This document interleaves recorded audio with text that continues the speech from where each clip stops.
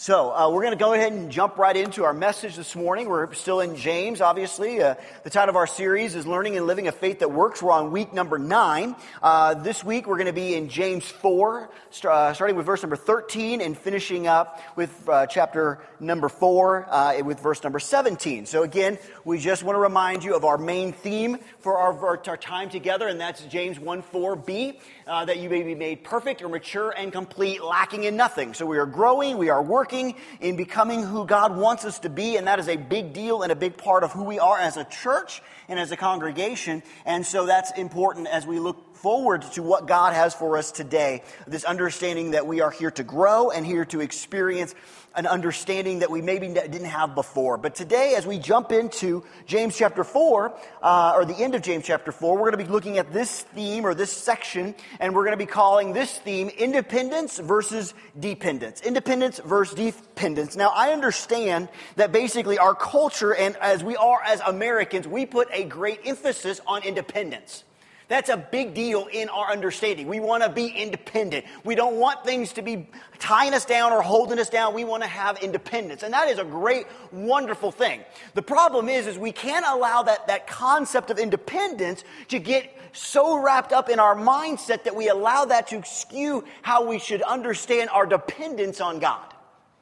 And basically what James is going to be talking about here is this concept of being independent versus dependent as we jump right in. So before we do, let's look at, starting with verse number 13 in chapter 4, let's just read it. There's just a couple of verses here, and let's look at it together. It says, "Come now, you who say today or tomorrow, we will go in such and such a town and spend a year there and trade and make a profit." This is something that people would have done all the time. They would have come and they would have gone to a town. They would begin to sell and trade and kind of do those sort of things, and then they would leave. So their hearers here, James's hearers, understand this lifestyle completely. It was something that they did quite a bit. And let's go on to number 14. It says, "Yet you do not know what tomorrow will bring.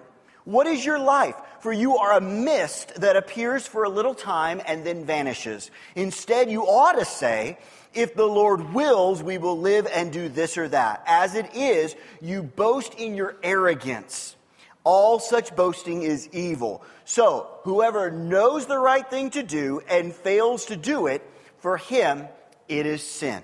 Father, we love you and we need you right now. Father, I need you to help me to share your words. And Father, everybody else needs your help, that your Spirit would open their hearts to what you want to communicate to them right now. Because, God, I believe that you're individual and you speak different things to different people because they're in different places. And so, Father, I pray that every individual would open their hearts to you and be open to whatever you desire to share with them today. Because, God, we need you.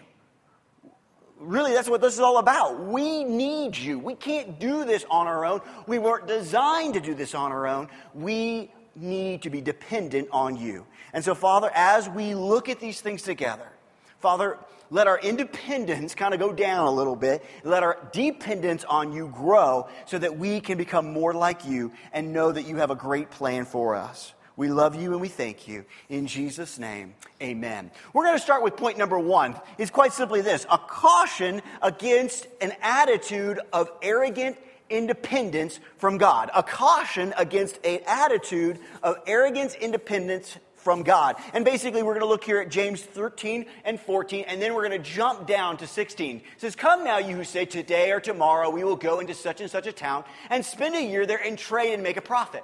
Yet you do not know what tomorrow will bring. What is your life? For you are a mist that appears for a little time and then vanishes. As it is, you boast in your arrogance. All such boasting is evil." We start here, James kind of brings us in with this understanding of, hey, I want to make sure you see this. He kind of puts up a caution sign. He kind of puts up that little sign that says, hey, you need to be aware of that. We just moved into our new house, and we're very excited. We still have boxes all over the place, which is great. because we got everything moved into the house, but I'm a little bit weird in this area. I have that saying that basically everything has a place and everything in its place, and not everything is in its place right now, and it's kind of like causing me some anxiety, you know. So, but we're getting it all moved in, and we as we were coming home a couple of days ago, we have a neighbor and they have some kids, which is great. And so we have some kids that live next to us. And basically the mom had put out this little green short boy thing, because it has a ball cap, so I'm assuming it's a boy. And it has a flag. Have you seen these things? And basically it's like, hey, pay attention, there are kids here playing. Basically, be careful, because, there's kids all around this area, and it's a warning, it's a caution, it's trying to get your attention. It's bright green because it's wanting you to see that there are kids around. And it's something that this is kind of what James is doing. He's saying, listen, I'm going to give you a caution here. I want you to see this. I'll put it in green. I'll put it out there. I'll put it in light so that you understand that this can be a problem and that we have to deal with it. So he starts here with this idea of a caution, of saying, listen, you need to be aware of this. You need to be aware that there can be some arrogant independence in your life.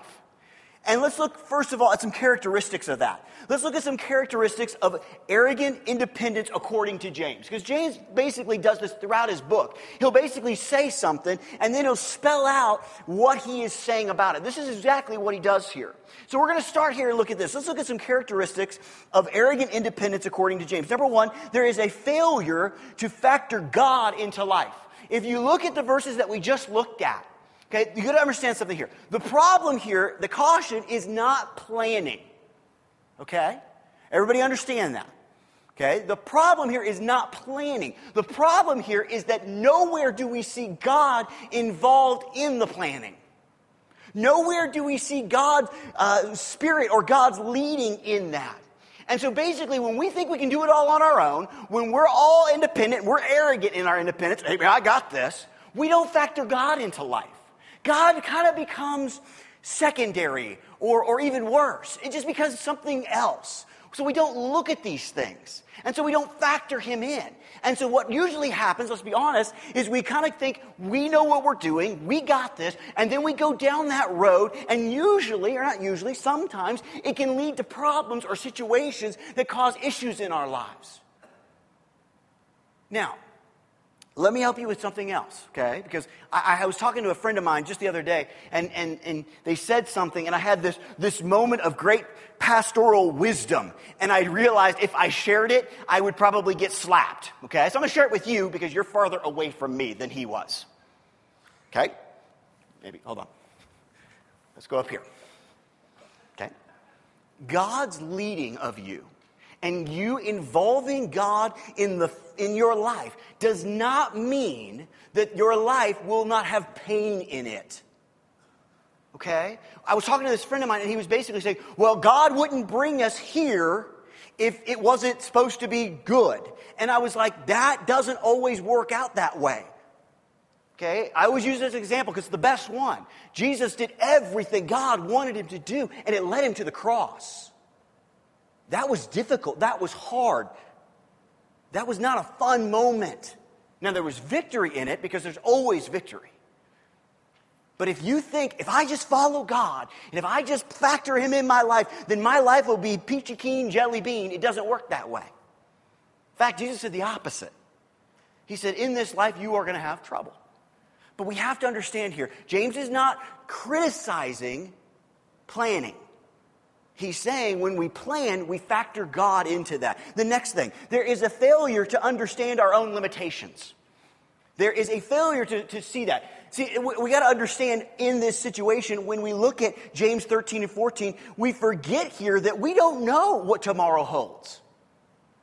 Guys, we don't know. You don't know what the next 5 minutes hold. And we have limitations. And we have those limitations for a reason and a purpose. And that purpose, a lot of times, is that helps us to run to God. It helps us understand that we do have dependence on him. That we do have limitations. Now, I understand something in my life. I understand that there are certain things that I do a pretty good job in, okay? Like all of us. We have talents and we are good at certain things. And I understand that there are certain things I am not good at. I am not a good person when it comes to home stuff. Okay, now, I know what a screwdriver is. If you said, bring me a flathead, I would know what that means. But I'm not good at some of that sort of stuff. I need help. If I tried to do all those things, I would wreck the house. Now, what's amazing about God, okay, is that I married a builder's daughter. So she does. And so we're putting blinds up yesterday, and I'm trying to figure out how do we do this, and I can't screw through this, and she's like, well, you got to go get a drill bit, and we'll drill through this, and she's up there doing it, and I'm so sorry, I just got to be honest. So we're sitting there, and she's up there, and I'm handing her screws, and all this sort of stuff, and I'm sitting there, and I'm thinking, if somebody drives by and sees my wife up there doing this and sees me, they're going to be like, oh, that's great, dude. You have your wife up there doing it. And I'm like, I don't know how, And so she's up there. Listen, I know my limitations. I know that if I had tried to put the blinds up, we would still have sheets on the walls or on the windows. Hey, you know what? Limitations are not bad. Limitations are not a bad thing. Because here's the thing. God provided me with a wife who is awesome at that sort of stuff. So she thrives in that. She uses God's gifting in those things. You know what is not a good situation? When we try to do everything. When we try to do everything, we usually don't do anything very well. So it's okay to understand, hey, I'm not good at this. Hey, I need God's help in this. That's a great thing to understand. But when we're arrogant, we don't understand that. We think we can do it all. We think we got it all. We think we're in control of it all. And that's not something that will help us in our understanding of dependence. Next, there is a failure to understand the unpredictability of life. There is a failure to understand the unpredictability of life. Now, once a youth pastor, always a youth pastor, okay? So you got to go with me here for a second, okay? And I'm stealing this from my youth pastor when I was in youth. But I remember hearing this story. It was always, life is but a vapor. Remember that? Life is but mist. Here today, it's gone tomorrow. So I have brought a little mister. Are you ready? Here, I'll get in the light so you can really see it. According to James, this is life. That's it. Here we go. Ready? Your life. My life. Her life. His life. There it is. It's gone. We don't know what tomorrow holds. We do know that life is this. Shouldn't have walked right into it. We do know life is that. I mean, that's all it is. In the scope of all eternity, that's it. Now here's the thing. We can look at this as a positive or a negative. Because what I see in this is a situation where we go, listen, this is all I got. I'm going to make it count. I'm going to use what I have for God. I'm not going to waste my time living in a pig pen when I don't belong there. I belong in my Father's house doing things for my Father. But this is all we got.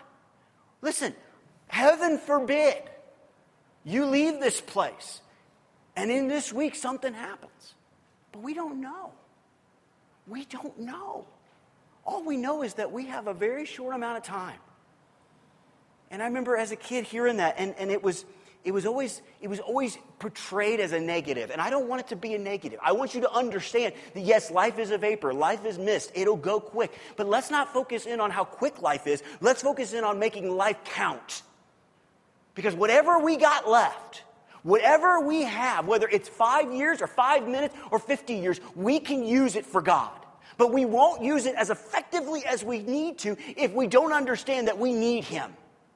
I can't do this without Him. You can't do what you need to do without Him. So we don't have time to waste.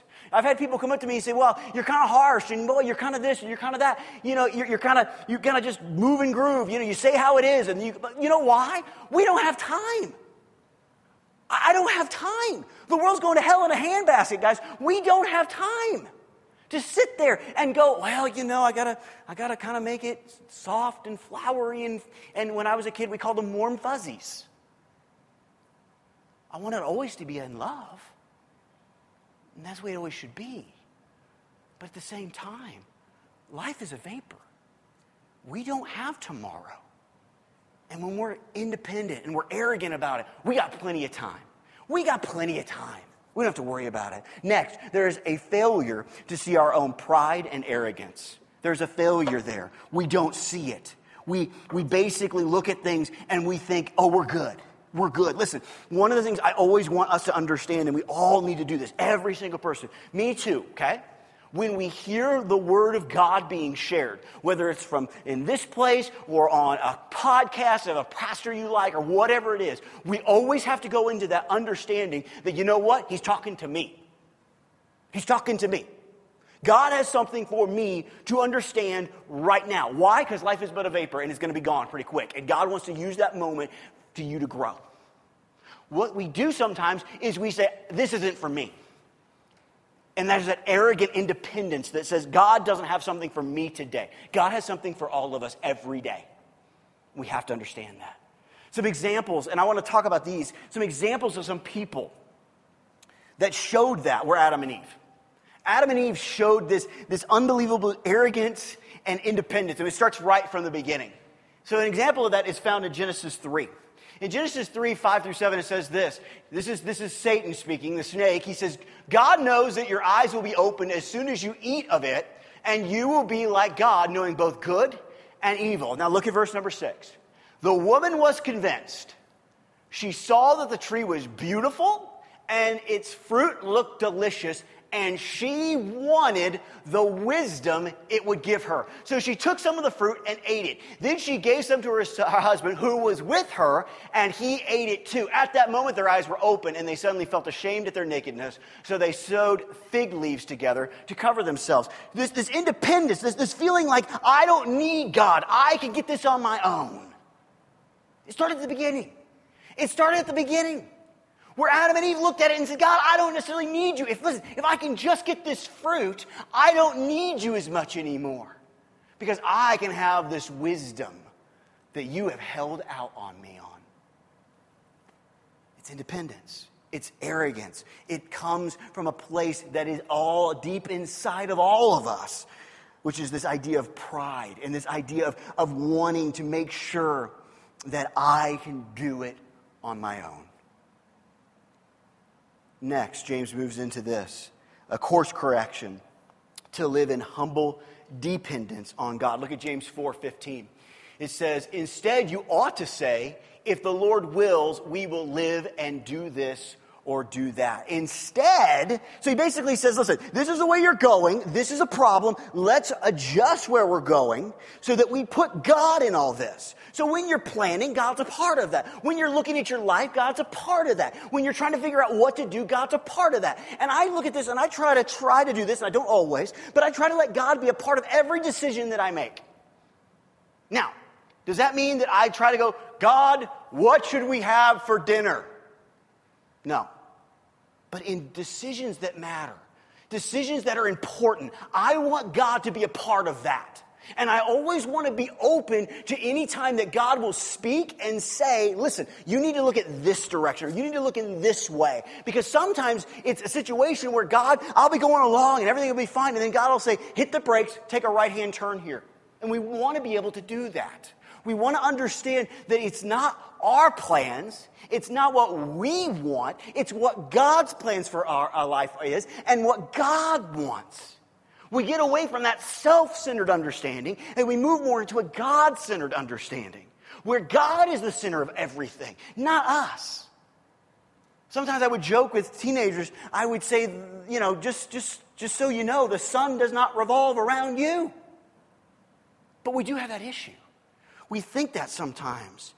So what do we need to do? What does that look like? What are characteristics of humble dependence according to James? First, it's quite simply, there is an understanding of the lordship of God.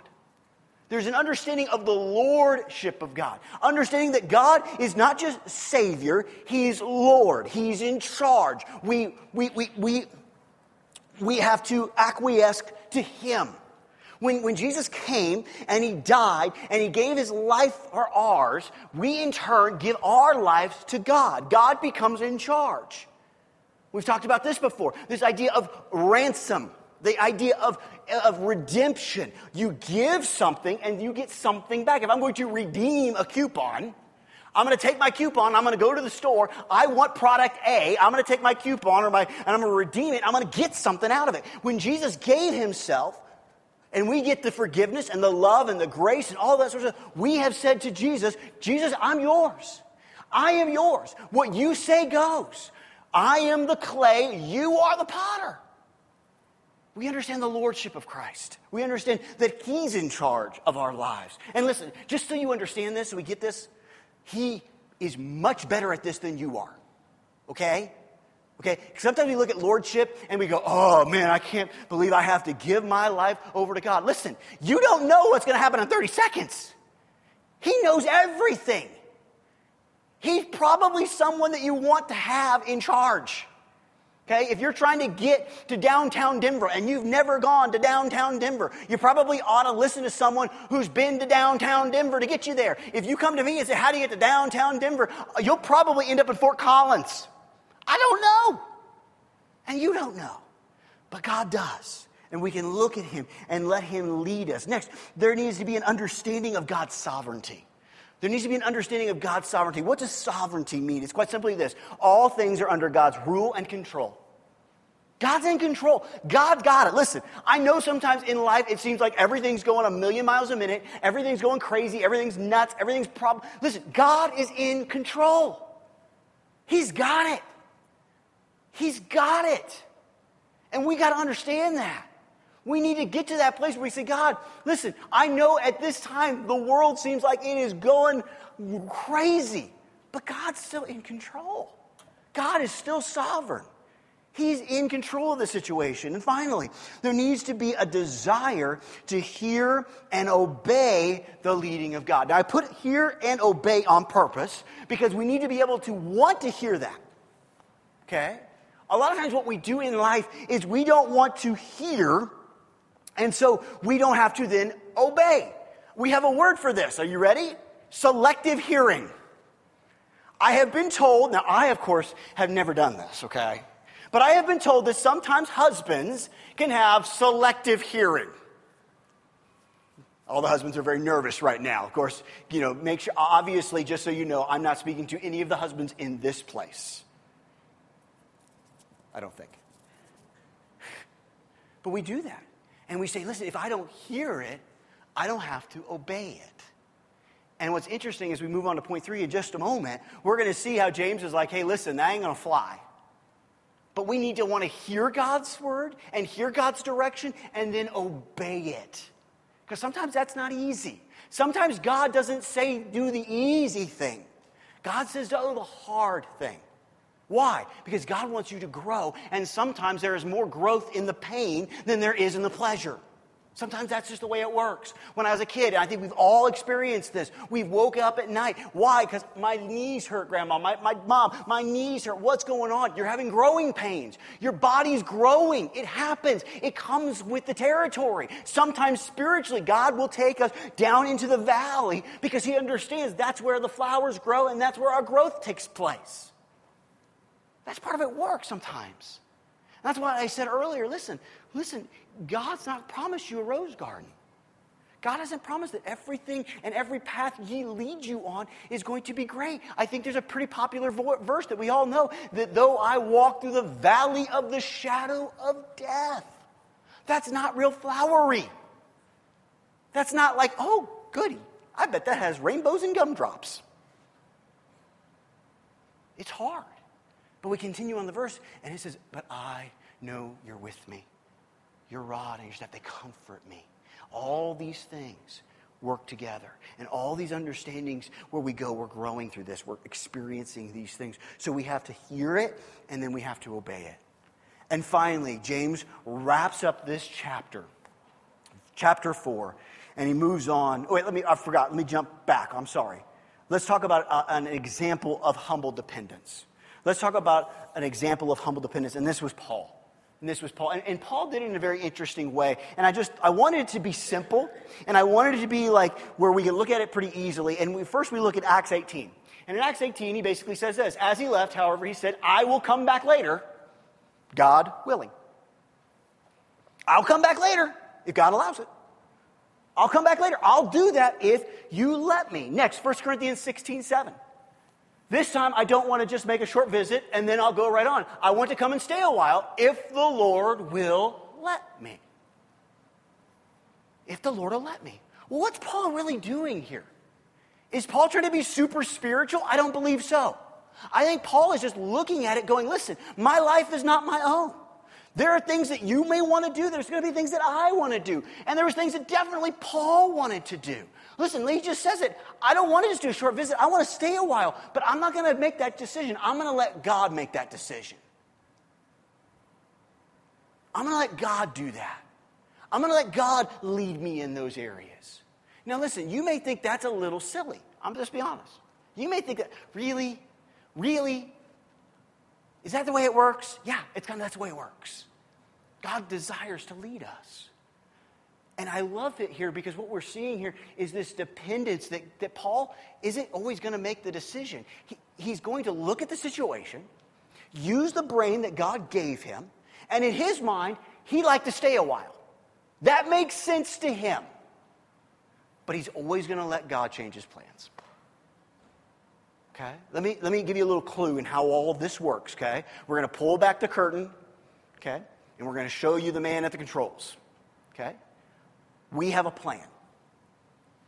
Every service, we have a plan. John has prayed and looked at the songs. He has a plan. I have studied. I have prayed. We all have a plan. And our attitude is the same. God, wreck it if you want to. We have our plan, but God, you can wreck it. God, you can do whatever. God, you can do what you want to do. And so you better be ready for that because he'll do that sometimes. And I don't want you looking at me with your eyes wide open going, what just happened? We're simple. We're going to let God control. We're going to let the Spirit lead us, not us try to manipulate the Spirit into doing what we want, how we want it done. Because God's going to do it better anyway. We are dependent on him. We have to be. We always want to be. And the final thing that he looks at, number 3, as he does close out verse number 4, is a challenge. So we have a caution, we have a course correction, and now we have a challenge to live according to what we know in the Lord. Look at James 4:17. It says, so whoever knows the right thing to do and fails to do it, for him it's sin. For him it's sin. That's a big deal. That's a big part of this that we need to understand. Jesus talks about this. He talks about it in Luke 12. And we're going to look at Luke 12 together because it's kind of an interesting story that Jesus tells. It says, and the Lord replied, a faithful, sensible servant is one to whom the master can give the responsibility of managing his other household servants and feeding them. Okay? And feeding them. If the master returns and finds that the servant has done a good job, there will be a reward. I tell you the truth. The master will put that servant in charge of all he owns. But what if the servant, here's our but, okay? Here's our but. But what if the servant thinks, okay? In one situation, in the first part of that, we see an understanding of dependence.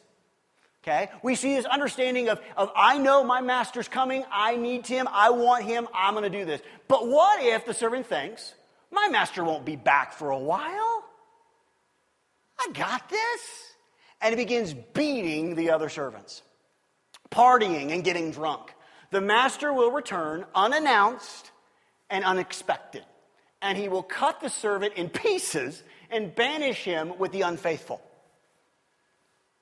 And a servant who knows what the master wants, but isn't prepared and doesn't carry out those instructions will be, check it out, severely punished.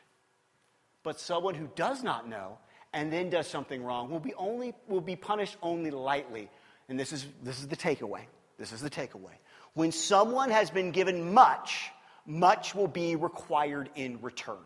And when someone has been entrusted with much, even more will be required. James mirrors this in the last part of chapter 4 with this understanding, listen, if you know to do right and you don't do it, it's sin. When you know you are to help people, when you know you are to share Christ with them and you don't do it, it's sin. Here's the thing. Here's the thing we have to understand. Why do I want us to grow so much? Why? For a couple of reasons. Number one, because the more we know and the more we're entrusted with, check it out, the bigger the reward. The bigger the reward. Because I believe in us. I believe in you.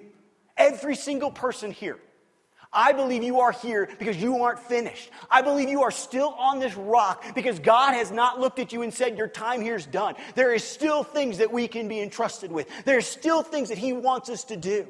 Things that are going to change people's lives. But listen, if we refuse to do them, if we know what's right and we don't do them, it's sin. It's a problem. It separates us from God. So we have to understand that. The more we know, the more we can do, the more our Master is going to be pleased with us. And that's awesome. But we also have to understand the other side of that coin. When we refuse to do that, when we look at things and we go, no, I don't want to do that. That's not fun. That's not easy. That's not what God's called me to do. In those moments, we're missing God's plan for us. We're missing what God's asking us to do. And to us, it's sin. Listen, let me help you with this, and I'll just speak this out so you have no excuse, okay? So if you want to basically try to fool God, which doesn't work, by the way, put your fingers in your ears and say la, la, la, la, la, la, la, la, over the next couple minutes. Because I'm going to make you accountable right now. You are accountable. You should be loving people and your neighbor. The people you come in contact with, you are required to love them. Look around this room. You're required to love each other. Not like each other, not agree with everybody all the time, but you are required by God, who is the Lord and Master of our lives, to love each other, to be there for each other, to lay down our lives for each other. We are required to love God, to give Him all we are, to love Him with our heart, mind, soul, and strength, to worship Him in spirit and in truth. We are God's. We are His. Listen, remember how this worked. God didn't show up and look at you and say, you will love me. You will choose me. You will accept the love and forgiveness and grace that I have offered to you. Never happened. We willingly gave it. We willingly went to Jesus and said, Jesus, I can't do this. Jesus, I can't save myself. You see, you understand why independence can be so deadly? If we live an independent life, we don't need God's forgiveness. We don't need His love. When we live a life that says, God, I don't need you, it's not just, God, I don't need you in this area. We're basically saying, God, I don't need you at all. If the worship team would come back up, we're going to close. What I like about James is James at times can give us this little 4-verse little thing that has so much depth to it. And it seems like, oh, is it really that big of a deal, Aaron? Do I really need to ask God, where I should go to school? Or do I really need to ask God who I should marry? Or should I really ask God what job I should take? Or should I really ask God this or that or this? The thing is, listen, let me help you understand this. I'm going to talk about my son. I asked my son to do things that on the scheme of eternity really aren't that important. Okay? Last night we were at the house. We were exhausted. Because we were putting up, rephrase that, my wife was mainly putting up blinds. I was helping. I was there. We were doing it all. And Easton had been playing, and his room was a mess. His room was a mess. And he needed to take a bath because we prefer him not to smell when he comes to church. Okay? That's a good thing for all of us to remember. Okay. And I looked at my son and I said, son, you need to go clean up your room before your bath. Now, does that really matter?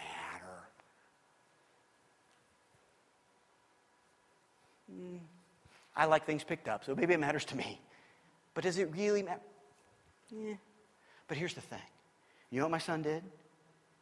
He wasn't necessarily happy about it. He wasn't like, oh, goody, let's go put things away. But he did eventually do it. Why is that important? Because there's going to be a time when I'm going to need him to obey immediately. I'm going to need him to obey right then, right in this moment. This is important, life or death. And I want him trained so he's ready. Sometimes that's what God will do. He'll ask you to turn left for no other reason but because he wants you to hear his voice. No, that you heard his voice. So when it's really, really vital and it's really, really eternity stuff, you're ready to obey. You're ready to say yes to him. You're ready to understand that your life isn't your own. That you are dependent on him. Listen, you need to understand something. Dependence in God, hear me here. And get this through, we got to get this through, all of us, we got to get this through our skull. Dependence in God is not a birth defect. It is put there by a God that loves you. It's put there by a God that loves you. Because he knows our personality. He knows how we want to do it all on our own. You remember that time when your kids started to basically want to do it all? I can do it. I can do it. I can do it. I can do it. That's ingrained in us. It's that flesh speaking out. I don't need you, God. I've got this on my own. I got the wisdom now. Remember Adam and Eve? And the problem is that when you think about that, that is so in contrast and so in conflict to what God's word says. His word says we need him. His word says our righteousness is filthy rags. And if we live a life of arrogant independence, we will never enjoy the life of glorious, humble dependence on a Father that loves us and that's got us. Look, in some ways, our independence needs to decrease and our dependence in God needs to increase. It is okay to understand that you don't know everything. It's okay to come to grips with the understanding that God does and he's got you. God is our Father. We are his children. God knows more than us. And it's okay to run to our dad and say, God, I can't do this. One of the saddest things I see in people's lives at times is this stubborn arrogance that says, I don't need you, God. It's that pride that really, when you think about it, all sin comes from that pride. And God has something better. God has something better. So let's do this. Let's close our eyes and let's begin to look at some self-evaluation stuff. And it's just a simple question. It's something simple to look at in your life. Not in the life of your spouse, not in the life of your kids, not in the life of me, in your life. Okay? Your life. Are you independent or are you dependent? Do you look at God as getting in the way of what you want? Or are you completely dependent on him? Because when you think about it, our next breath is really dependent on God. We don't know what tomorrow holds. We need him. We need him. And that is okay. We were made this way. We were made to need Jesus. And we have to understand that. It's not a defect. It's not a problem. I remember I was talking to a guy when I was in high school or college. I can't remember which. And he looked at me and he said, you know why I hate Christianity? And I said, no, man, why? He said, it's just a bunch of people who can't make it in life and they use God as a crutch. And I went, you got it! That's exactly what Christianity is. It's a bunch of broken people who can't make it through this life that know the only way they're going to make it is Jesus. That's it. I think it scared him. I was like, you nailed it. You're exactly right. And he goes, well, isn't that a problem? I said, how's your life going? How you handling your stuff? His head went down. I said, exactly. Look at us. Look at the world we live in. Look at history. When we're left to our own, when we're independent, when we think we can do it all, we blow it up. We mess it up. We screw it up. It's all a mess. God is the one that comes and restores. God is the one that's bringing it all back. God is the one that's making all things new. Why? Because we messed it up with our sin and our rebellion and our I can do it attitude. How about right now we just say, you know what, God? I can't do this. I can't always do the right thing. I can't always say the right thing. I can't do. I need you. Isn't that really what brought you to Jesus in the first place? And understanding that you couldn't do it? You see, what a sick, twisted thing happens in the mind of a person is the further we get away from salvation, it seems like we think we got it. Listen, I'm going to help you with this. We don't got it any more today, necessarily, than we did when we got saved. We still need Him. Now, hopefully, we've grown. Hopefully, we've taken steps. But you know what? I got a feeling every single one of us has already messed up today. We're going to need Him, guys. We go to God continuously and get cleansed.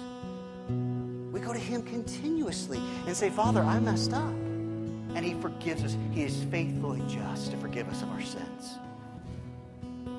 That's a beautiful thing. Forgiveness, listen, forgiveness is not an ugly word. It's beautiful. Dependence is not an ugly word. It's a beautiful word when we're dependent on God, when we look to Him. So let's look at our lives. How independent are you? How dependent are you? When you look at your spiritual life, listen, put it this way. If God was removed from your life today, how would it change? Would it? Would you even miss Him? Would you even know He wasn't there? In the story of Samson, we see this horrible, horrible, terrible scripture where it says that Samson gets his hair cut and he gets up to fight the Philistines and he doesn't even realize that God has left him. You know why? Arrogant independence. I got it, God. I don't need to be in the right place. I don't need to do the right things. I can do what I want because I'm strong. I got it. He didn't even know. Question: would you even know? How would your life be different? Would it be if God just left? Thank God He doesn't. But we got to look at our lives and see that. So I'm going to pray. I'm going to pray with you and over you, and then John and the worship team is going to come and lead us in a song. But listen, you need to look at this area. Just like James, I'm putting up a caution flag.